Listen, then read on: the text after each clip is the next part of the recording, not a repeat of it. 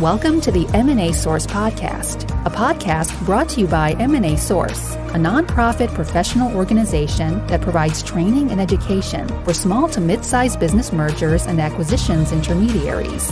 In each episode of the podcast, we will interview leaders in the M&A world to discuss education opportunities provided by M&A Source, trends in M&A markets, and useful insights provided by the experts that use them. Thank you for joining us. Hello and welcome to this edition of the M&A Source Podcast. I'm Lamar, Stanley, and I am a director with Lead Capital Partners, a healthcare-focused private equity firm based here in Nashville. And today I'm joined by Joel Redmond and Kalimah White from Key Private Bank. Welcome, Joel and Kalimah. Thank you very much. Thank you, Lamar. Thank you.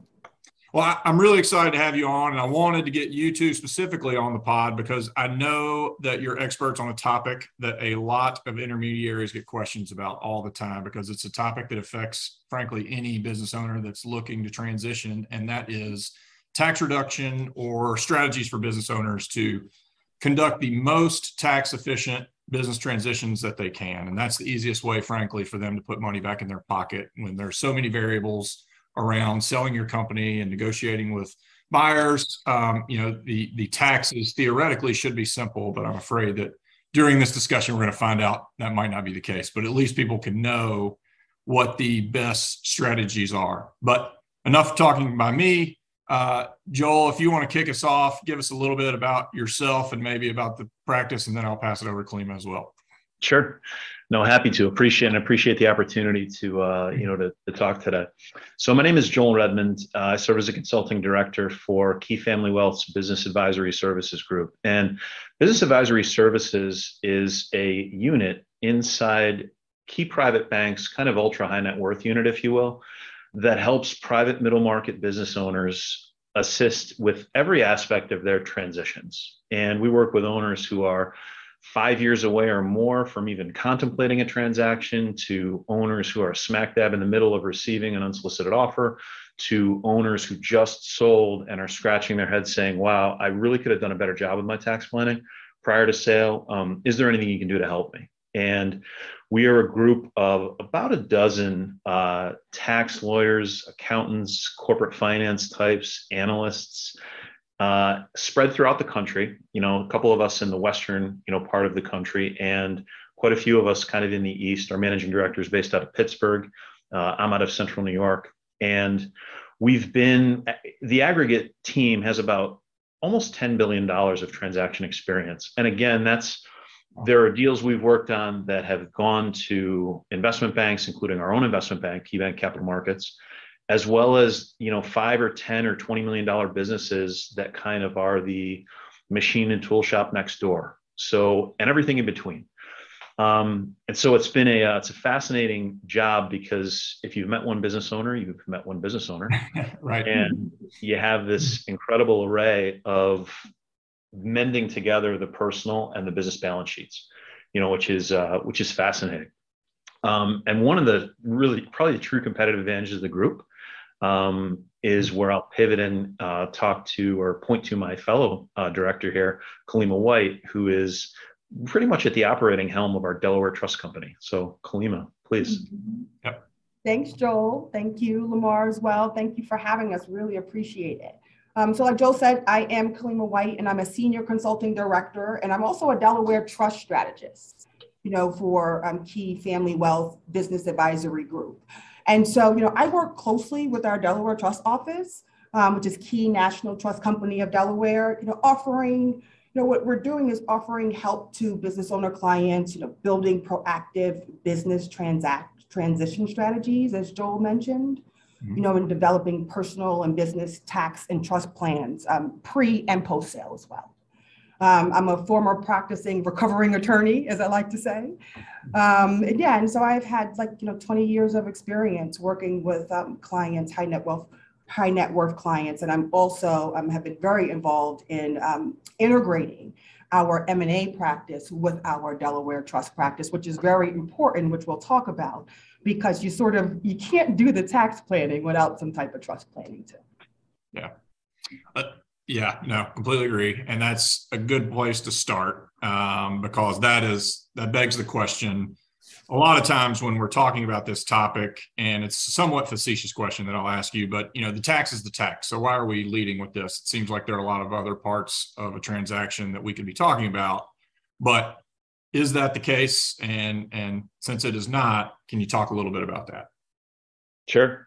So I think, it's a great question. The tax is the tax, right? On average, one of the things we find is that in this space, when someone is selling either the stock of their business, or more often in our space, because we're dealing typically very often in that lower middle market, sales of 5 million to maybe 50 million, maybe 100 million, those deals tend to be asset sales, where you have the owner of an operating business and the purchasing entity, whether it's an LLC, a pass-through, or what have you, is buying the assets of the target corporation, if you will. And so that usually results in an aggregate tax bill of maybe 25 to 35% for these transactions for the selling owner. And by the way, that's one of the things we didn't point out. BAS is primarily, we do most of our work on the sell side. So most of our advisory work is sell side, meaning we're advising and coaching owners who are selling interest in their business. There's the buy side is kind of a separate side. Most of our work is sell side. And so our goal, one of our mandates, is to try to reduce that 25 to 35% by 5% or 10%, or even more in some cases, if it's far enough in advance and we have an owner with the right sort of set of circumstances, we might be able to get that net tax levy below 10%. So philosophically, you go back to what things like Judge Learned Hand have said, when you don't have an ethical obligation to pay more taxes than are due. And so one of the mandates that we have is we want to make sure that owners are able to basically get the fruit of their lifetimes of labor. A lot of the businesses we're advising on are first or second or even third generation family businesses where someone else took out a loan and basically spent 20, 30, even 40 years working 50 or 60-hour weeks or more building this operating enterprise. And so you go through all that time and you go through all that sweat and pain and all the things that business owners go through. And so to throw that away in one moment or one bad transaction, it's almost like, it reminds me a little bit of some of the systems in parts of the world where your entire future is determined by one exam on one day in your life. And that's it. Like whatever becomes of you after that depends on how you perform on that one exam. That's kind of artificial in respects, and it's unfair in many respects, but we're trying to make sure that these owners are very, very ready for that exam by preparing in advance. And we can often help them get, to that point where they're no longer paying an aggregate 30% of tax. They're paying 20, or they're paying 15, or they're even paying 10. So it's very possible. And your point earlier that you made, Lamar, which is a fantastic point, there's all these other variables that can affect deal value, right? There's things that the owner thought they took care of on the operating side, and they didn't. Maybe they don't have the CFO they really should have. And so the buyer is now trying to knock down the purchase price because of that. Or maybe there's a customer concentration issue, or maybe they're over leveraged, or you name it. All of these points, become negotiating points to try to get the buyer to buy lower. And there's other even macroeconomic factors that are making it more difficult to do deals. What have interest rates done? Interest rates are going up, which means deal financing is getting more difficult to do. And so you combine all these things, what variable can you have some reasonable control of that really doesn't have a heck of a lot to do always with the buyer or even with the operating characteristics of the business? And it's tax planning. So huge, it's very possible.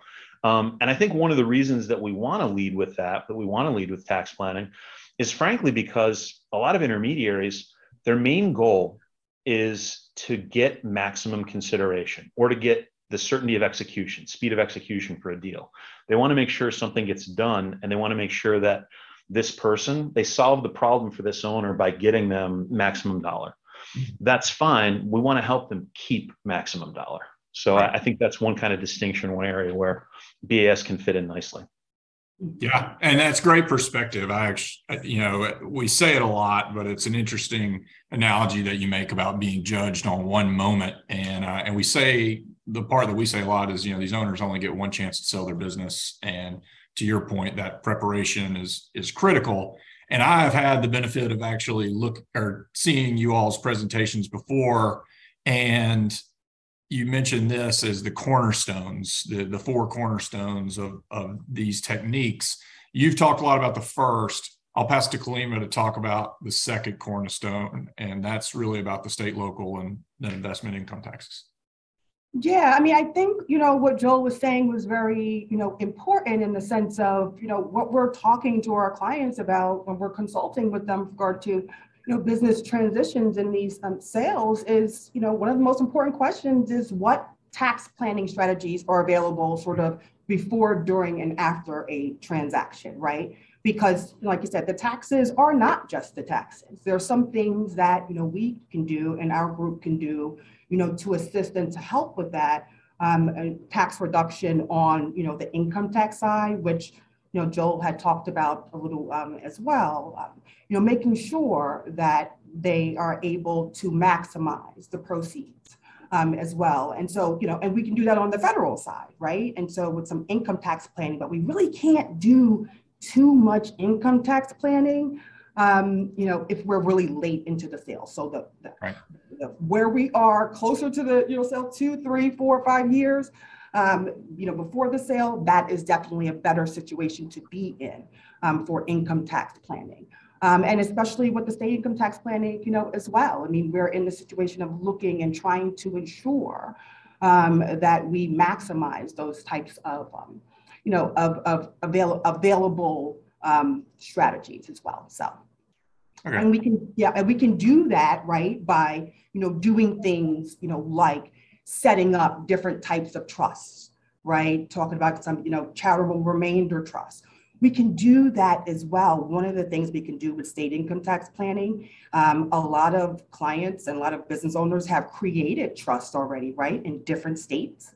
One of the things we do quite often is to migrate and move those trusts that sometimes hold those closely held business assets, right? They hold those assets in that in those trusts in different states, and we can migrate and move those trusts to state income tax friendly jurisdictions like Delaware and be able to save income taxes when the business is sold as well. So all of those different strategies, and we can talk about it. We can be really complex about it, right? Talk about Delaware incomplete, gift non-grantor trust, things of that nature, what you call, DINGs and things of that nature. But all of these types of trusts and all of these types of trust structures are things we can do to, really put ourselves and put our clients in the better position to be able to, reduce state income taxes, but, all income taxes on all levels.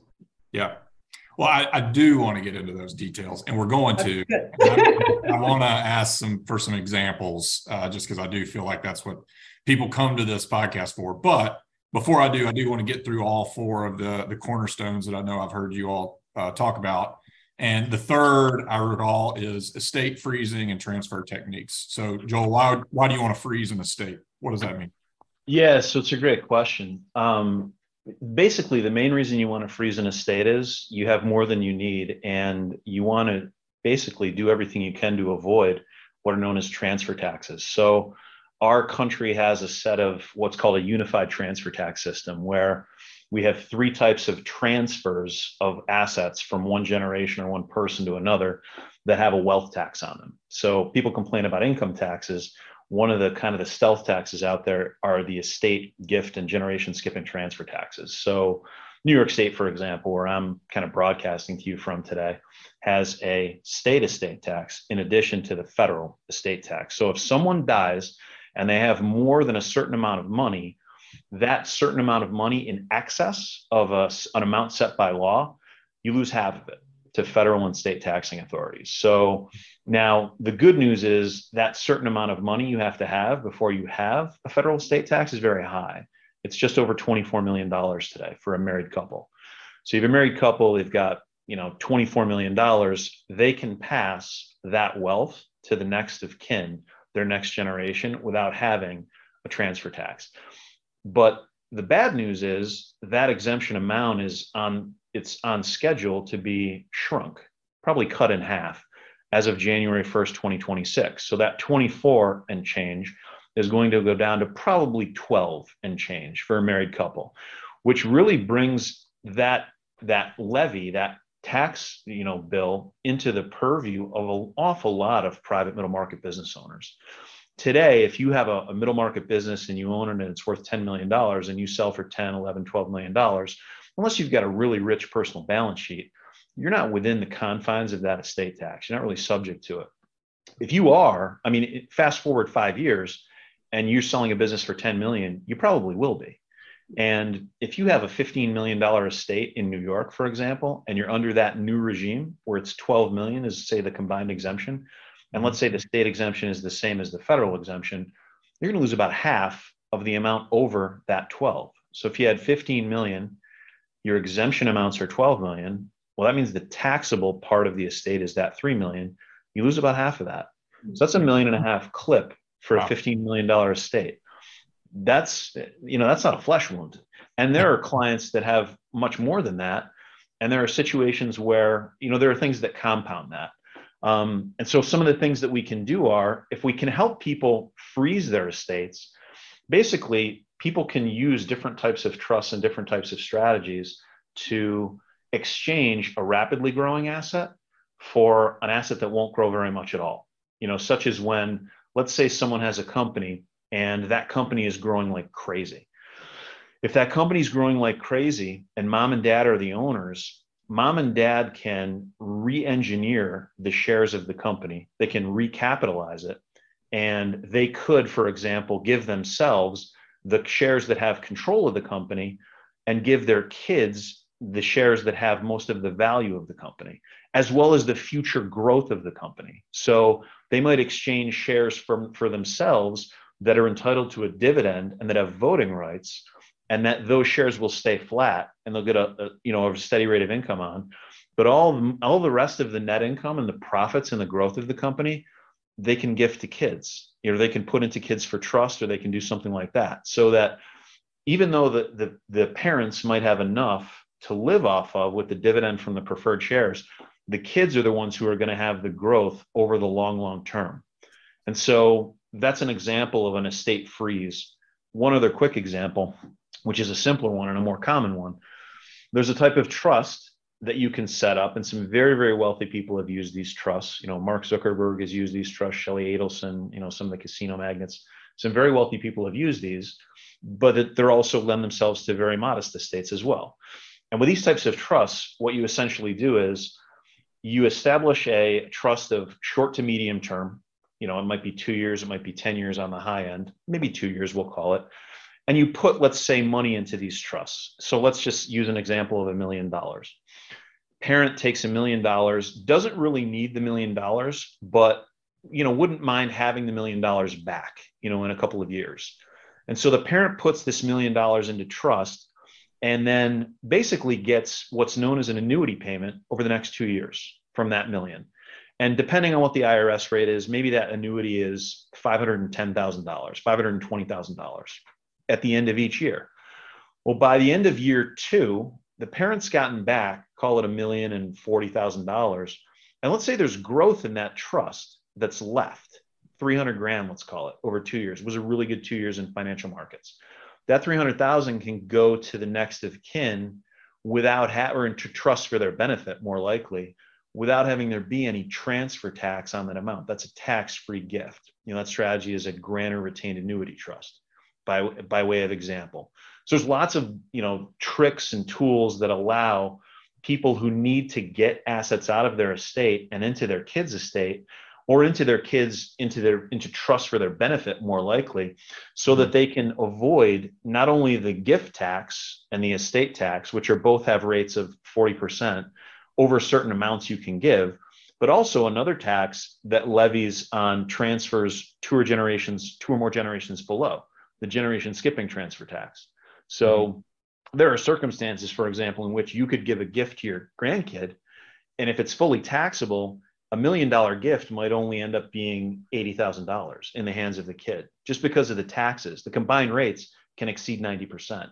So some of these trusts and some of these strategies, and Kalimah can get into them in more detail, can be tremendously beneficial for people who want to minimize not only the income tax or the capital gains tax at the point of sale, which is the focus of a lot of business owners, but the ultimate erosion of the wealth through these transfer taxes that are levied.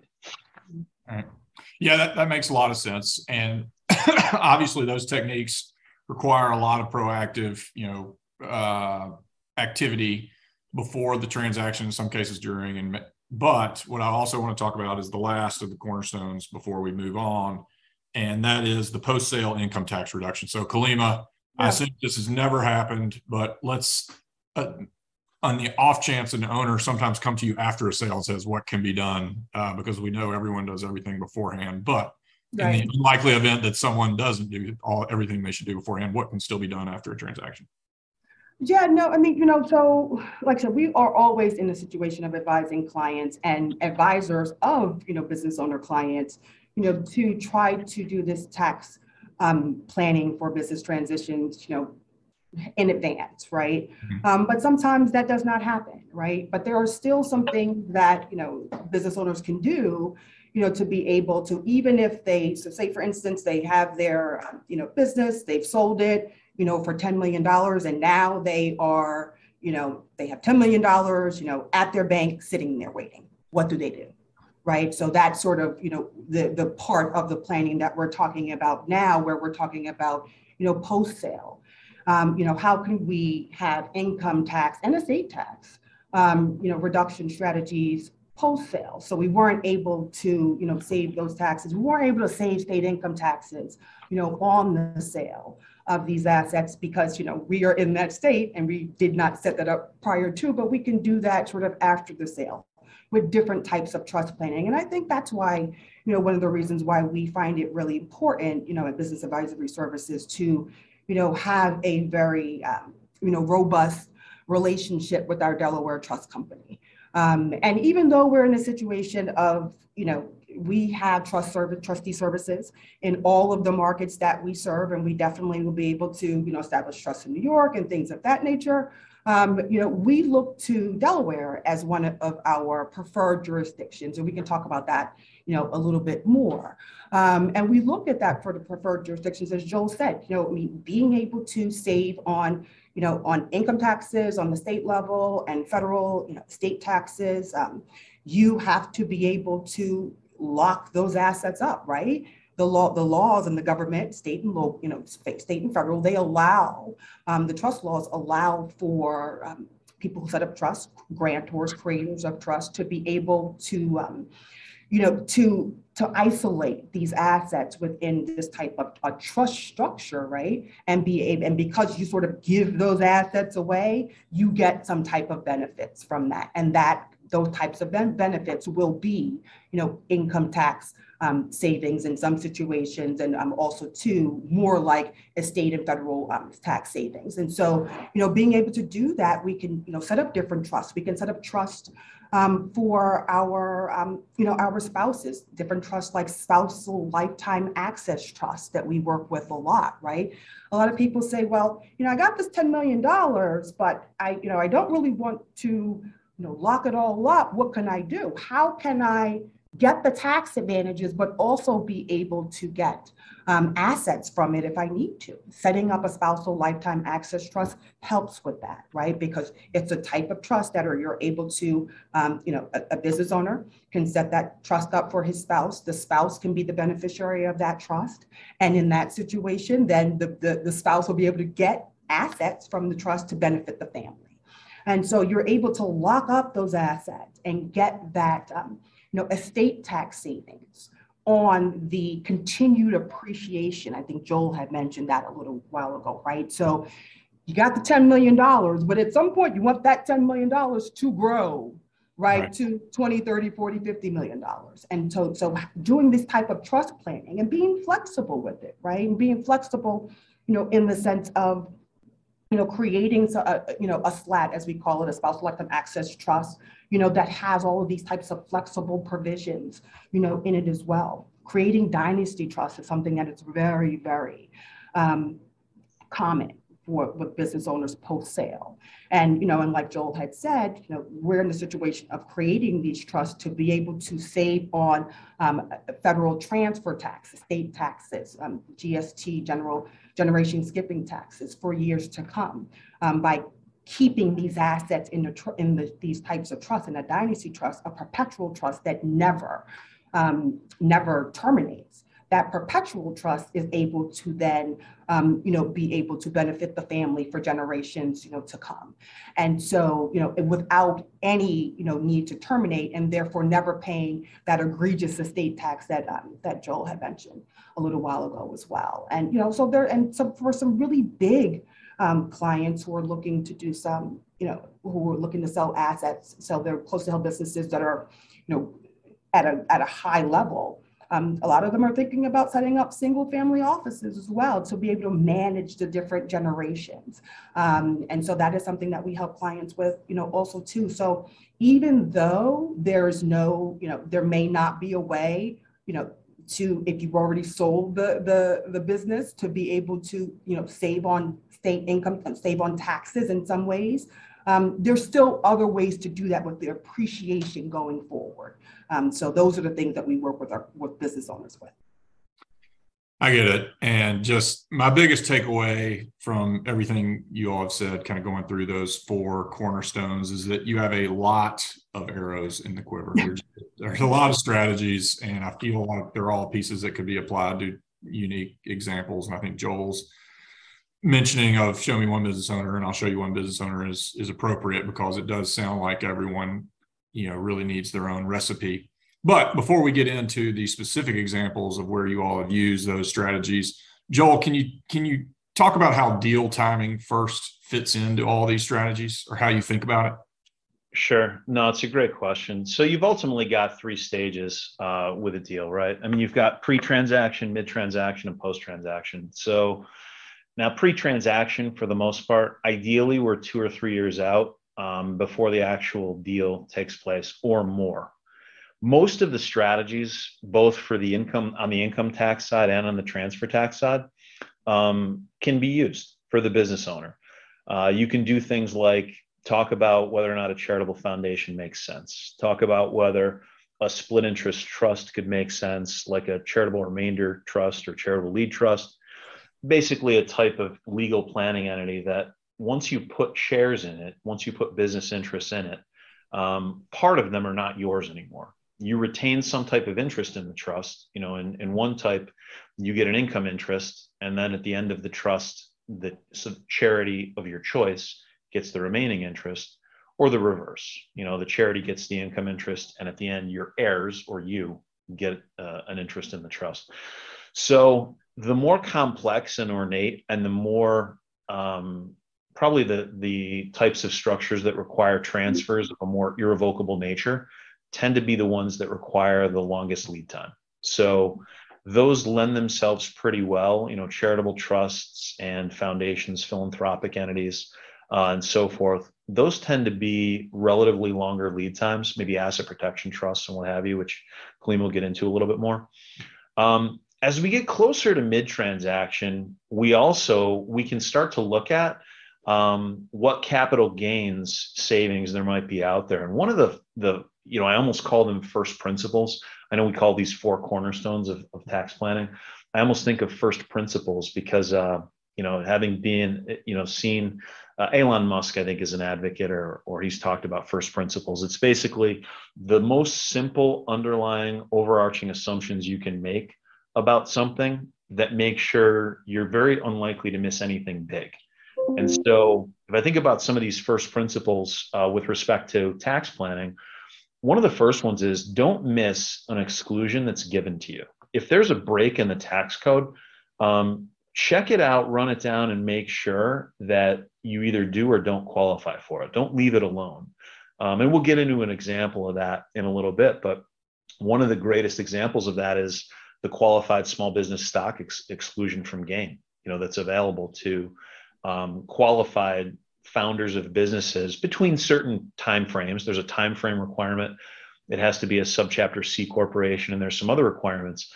But the long and the short of it is there's a very large and generous exclusion from gain available to certain shareholders who sell their interests in subchapter C businesses under certain conditions. They can exempt as much as $10 million from gain on the sale of that stock. So we might look at in real detail and see if we not only might be able to leverage that exclusion, see if the stock qualifies for that type of treatment. It's called Section 1202 treatment.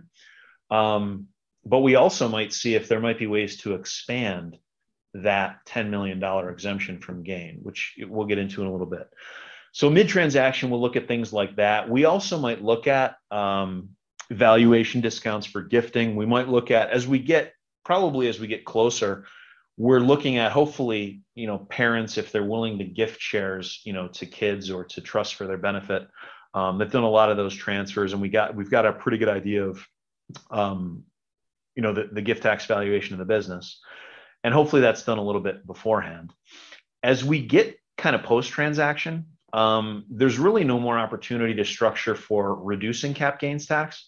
What we do have is we have other opportunities where we might be able to make post-sale contributions of cash, for example, to charitable entities.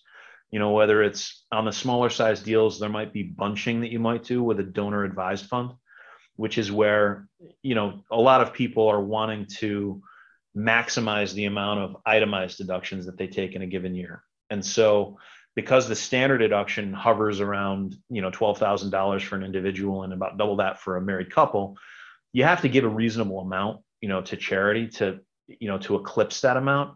We'll multiply that by a couple orders of magnitude for a deal, and you might be able to do something like contribute a whole bunch of cash to a charitable lead annuity trust and maybe get a dollar for dollar deduction off of it. So you sell a business, post-transaction, your gain is $5 million. Your net proceeds or your gross proceeds might be $7 or $8 million. If you made a $1 million contribution to a charitable lead annuity trust, for example, say that was a 20-year trust, you might be able to structure that trust so that you get a full deduction for the entire $1 million that you put in the trust. You continue to pay the interest, the income tax on the dividends and interest that the trust assets generate for a period of years. But then at the end of that period of years, with charity getting a portion of that income each year from the trust, the remainder could pass into trust for the benefit of your kids. And that amount, depending on the current rates and the return of the investments, a not atypical transaction might be, you put $1 million into this trust, it grows for 20 years, it pays out to charity anywhere from, at the start, about 1%, of that $1 million in the first year, growing up to, it's significantly more than that by the ending year. Maybe you've paid out, $400,000 or $500,000 or more to charity, but then the kids might get $1.2 million, $1.3 million, so more than you started with. And that gift, by the way, if it's structured right, that's a tax-free gift. No gift, no estate tax to that transfer. So there's an income tax benefit that you can get and a transfer tax benefit you can get, and that was post-transaction. That can be done with cash post-sale, as long as hopefully you have that in the same year of sale, because what you don't want is to miss the year of sale and then have a huge deduction that you can't make use of because there's an AGI requirement. So if you put that $1 million in and got the $1 million deduction, if your AGI is $2 million, you can't take the full deduction because there's a constraint on how much you can take in 1 year. In that case, you'd be limited to 30% of your adjusted gross income that you could take as a deduction. So you're given the $1 million deduction for the contribution to the trust, but the IRS limits how much deduction you can take in that same year of sale. So you've got some constraints there for sure. I think also as you go kind of post-transition or post-transaction, you ultimately want to think about your apparatus. And that's less a tax piece, but there are some tax benefits that can be gotten from that post-sale apparatus. For example, Kalimah talked about, very affluent clients who want to set up single family offices. Before the Tax Cuts and Jobs Act in 2017, if you paid an investment management fee on assets that were managed by an investment advisor, you could deduct them. Well, now you really can't. You don't have that opportunity anymore to take as a miscellaneous itemized deduction your investment expense that you pay for the management of your investment assets. That said, there are certain cases where that deduction for a sort of a passive service might be able to be taken in a family office structure. there was a famous case about the lender bagel, the lender case a few years back that basically ultimately allowed a family who had a person who was actively managing and evaluating investments for the family office to deduct a good deal of that expense and giving them a substantial tax benefit. Again, that's not going to happen for most, a 5 or 10 or $20 million business sale, but you start to get into the upper echelons of some of these sales and things like that can become germane for sure. Yeah, well, that I would like to go even deeper, and those are great examples. But going back to the transaction techniques, can either of you give us an example of a specific company actions that you took when before a transaction to basically make for a tax efficient transaction, and kind of give some of the example and result? Yeah, maybe we can go and talk. Maybe we can talk about the big one that we have, Joel. And maybe you can talk about what we did with the 1202 Sure. Initially, and then I'll go on and I'll talk about sort of where we are with all of the entities we set up in that 1202 planning. Sure. Well, that's great. So we said we would get back to this, with respect to the qualified small business stock 1202 exclusion from gain provision. Yep. And so one of the hidden benefits of this one of the hidden benefits of this provision in the code is that it's per taxpayer. So that $10 million, there are probably 15 to 20 different types of transfers that the holders of these shares can make that will create additional exemptions from gain. And so the simplest example, now this didn't happen in this case, but I'm doing it just to illustrate. The simplest example of doing that is, say you've got a really big company and you hold enough shares, so maybe the interest that you sell is worth $300 million. Really big example, right? Huge example. But it illustrates the point. Well, it's nice to know that the first $10 million of that is excludable from gain because you've got enough qualified small business stock to cover that amount. Now, in this case, and in probably a lot of cases, not all of the stock is qualified small business stock. Maybe half of it is in this case, right? Maybe a little less. And so the idea is if one $10 million exclusion from gain is good, then two are even better. And so this person could actually give a gift of shares to his significant other, wife, what have you, make a gift. And now that individual who receives those shares, and there's no tax on gifts to the recipient. So the recipient has no tax on that. Now there's a new exclusion from gain that's created because there's a new owner, a new taxpayer that owns those shares. So now that $10 million exclusion from gain is changed to a $20 million exclusion from gain. Okay. That's a beautiful thing. And is there a limit on the number of beneficiaries or times that you can do that? Well, so you have essentially, in this case, this client, I'll tell you, I think we've got maybe 5 by now. So there's multiple exclusions you can use. Yeah, so we have two clients in this situation. One, we were able to use this technique and set up 7 different entities for this client. And one of those entities include Delaware Trust, include Dynasty Trusts, they include a family foundation. And so a Delaware Asset Protection Trust, one of the clients, one of the business owners, he was divorced.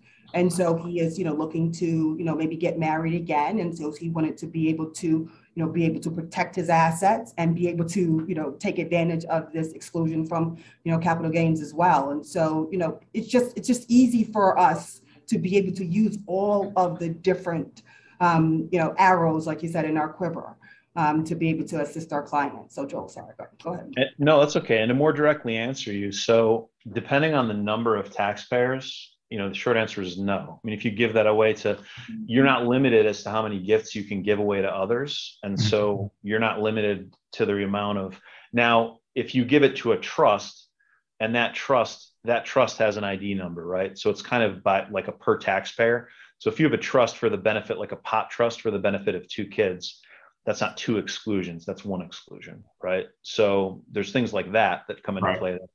But you can give a gift to a charitable trust and have that count. You can give a gift to an incomplete gift non-grantor trust and have that count.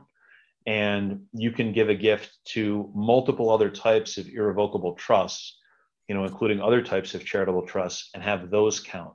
So, to Kalima's point, what started out as a potential $10 million exclusion from gain on a total of probably 100 million or more of gain in this QSBS stock for this client, probably a $70 million exclusion from gain now. So that's, and now here's another great part. A lot of the states in the union mirror the federal QSBS exemption.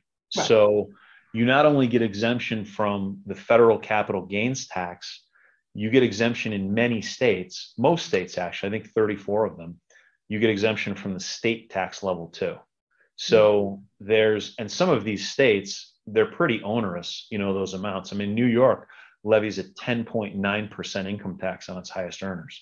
So you're selling a business, and most people don't pay that because it's over $25 million, but you sell a business for $30 million, you're not only paying the cap gains rate and the net investment income surtax potentially, but you're paying 11% in New York State. So it can be an enormous benefit. Yeah. Okay. Well, and you've touched on this a couple of times, but just to really dive into the topic, why Delaware? It always comes up around trust and estate planning. Mm-hmm. Yeah. So one of the reasons why we have the preference for, Delaware trust is because of all of the, flexibility you can have in these types of, with these types of trusts. I mean, for the most part, for me, and I've been in the Delaware market for, many years with trust planning as well. And, one of the things that, we always say here in Delaware is it's the court for us, right? So, the flexible trust jurisdiction, in Delaware with the Court of Chancery, that is very knowledgeable and, definitely has case law with regard to all of these different advantages, is one of to me, the most important things that Delaware law can bring. Because there are a lot of different states who have copied a lot of these different laws, right? In the sense of, being able to have a, flexible directed trust, right? The client example we were talking about a little while ago, these trusts that we set up, to make take advantage of the 1202 exemption from capital gain, these were all directed trusts. We all did those directed trusts in Delaware because they have to, hold the closely held business assets.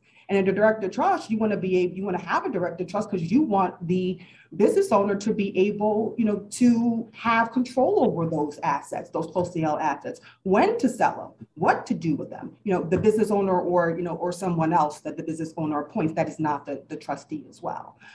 So, when we're doing these types of trusts, we look at Delaware because it is a jurisdiction where we're able to, have, I like to say, a smorgasbord, right, of different, tax and trust provisions in these trusts to be able to maximize the benefits for the client and the business owner and for generations to come, right? In the sense of, being able to have a self-settled asset protection trust. And this is the client example we had talked about a little while ago.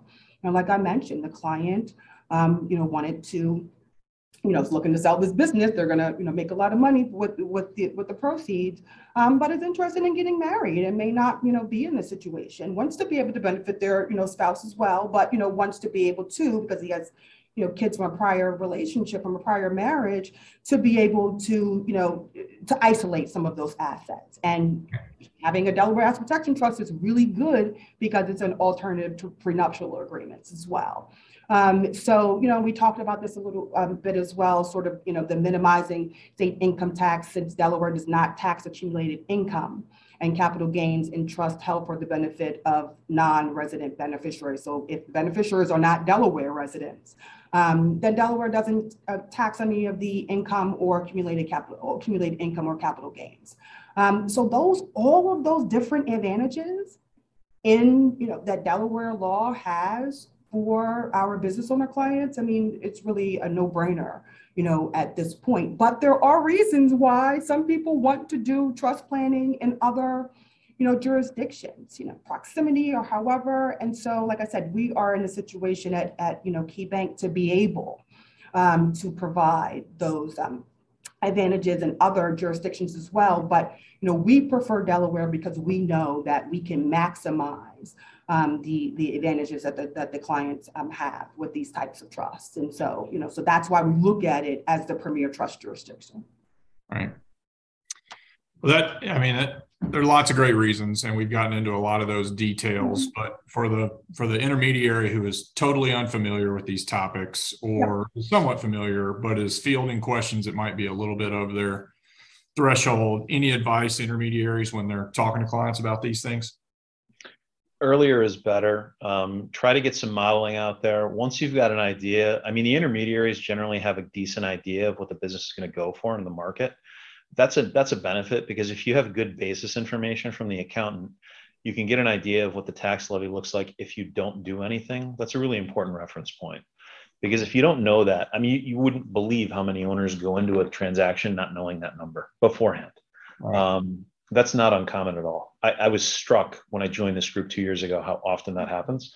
But I think so the sooner you do that, the better. And then the second thing is, if you have an enlightened advisor, if you've got someone who knows and understands a lot of these types of concepts, split interest trusts, philanthropic giving, ways to freeze the estate. Some of these other, principles that we talk about, you really can't get too deep into the weeds in an hour. It takes a long time to go through some of these things. But if you have someone who's astute in these matters and knows enough that they should be seriously considered and maybe modeled, bring the advisory team in sooner rather than later and model some scenarios. And I think part of the reason for a lot of our success is we're pretty proactive. We're very proactive about doing scenario modeling and analysis for our clients to show them the expected results of a transaction. And I think we're also good at not being too, we can't be dogmatic about the results. We generally say, look, tax counsel is the one who has the final say on how precise these estimates are. But I think the need or that desire for precision, I think it actually discourages a lot of advisors from probably doing some of this strategic high level modeling that we do.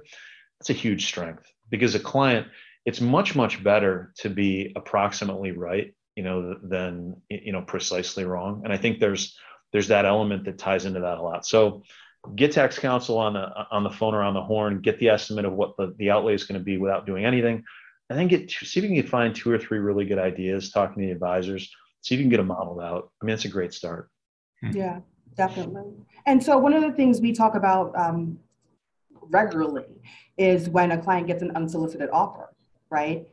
As well as, the first thing we always, talk about in that situation is to just, stop, don't send anybody anything, right? Definitely, do that. And so, I always want to, we always want to make sure that when we're talking to, advisors, talking to them about, that specifically, because I think a lot of clients, are trusting sometimes and don't know that's not something that you always, do. So I think that when we're looking at it, overall, it's the psychology of a client, right? And each one is unique. So you really have to, look at and really determine what the client is needing and what their goals are.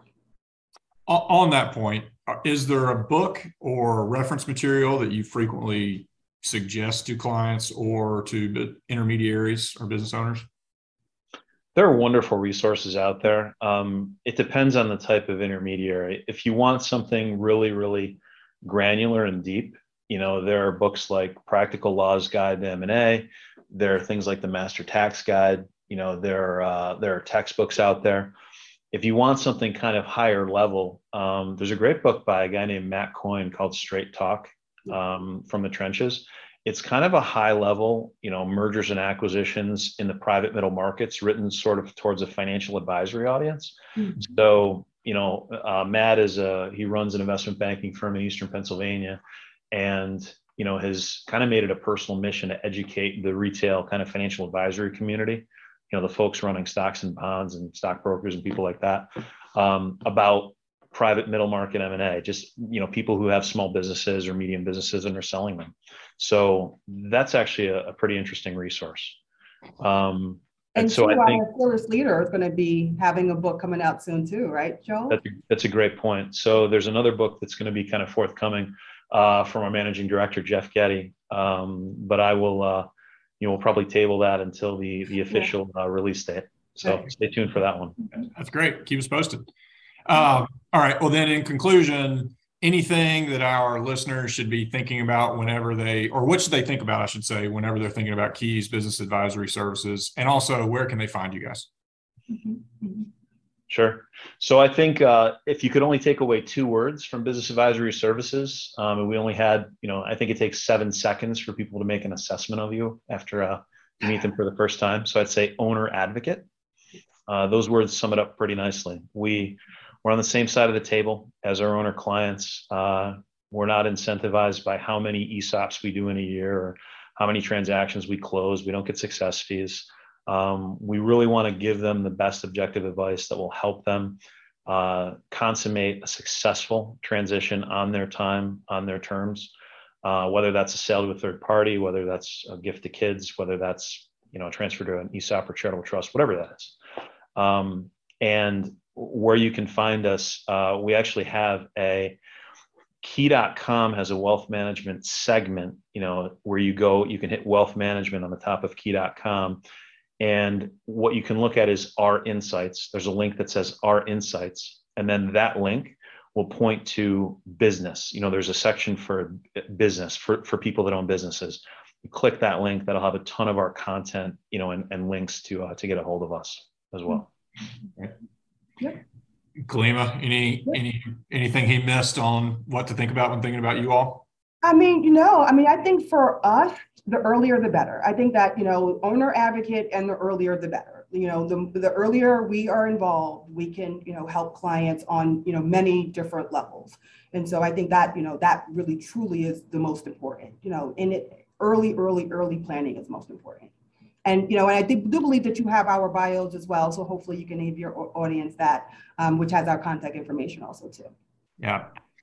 Great. I will definitely do that. We'll share that through the M&A Source Network. But I know that we are only able to kind of scratch the surface in this format, but I do think it was really informative, and you guys did a great job of, 1, framing the conversations that should be had with business owners, and 2, just showing the wide range of options out there and why it's important to engage folks like you all on these types of conversations. So thank you again for joining us. I really appreciate the time. Yeah, thanks for having us, Lamar. I really appreciate it. Yeah, thank you. It was great. Thanks. Thank you for joining us for the M&A Source podcast. If you would like to learn more about M&A Source or would like to join, please visit M&A Source's website, www.masource.org, where you can find a wealth of information to include information about M&A Source's biannual conferences. Thanks again for joining, and if you enjoyed the show, we hope that you'll go to iTunes to subscribe, rate, and leave a review. Join us next time for another edition of the M&A Source podcast.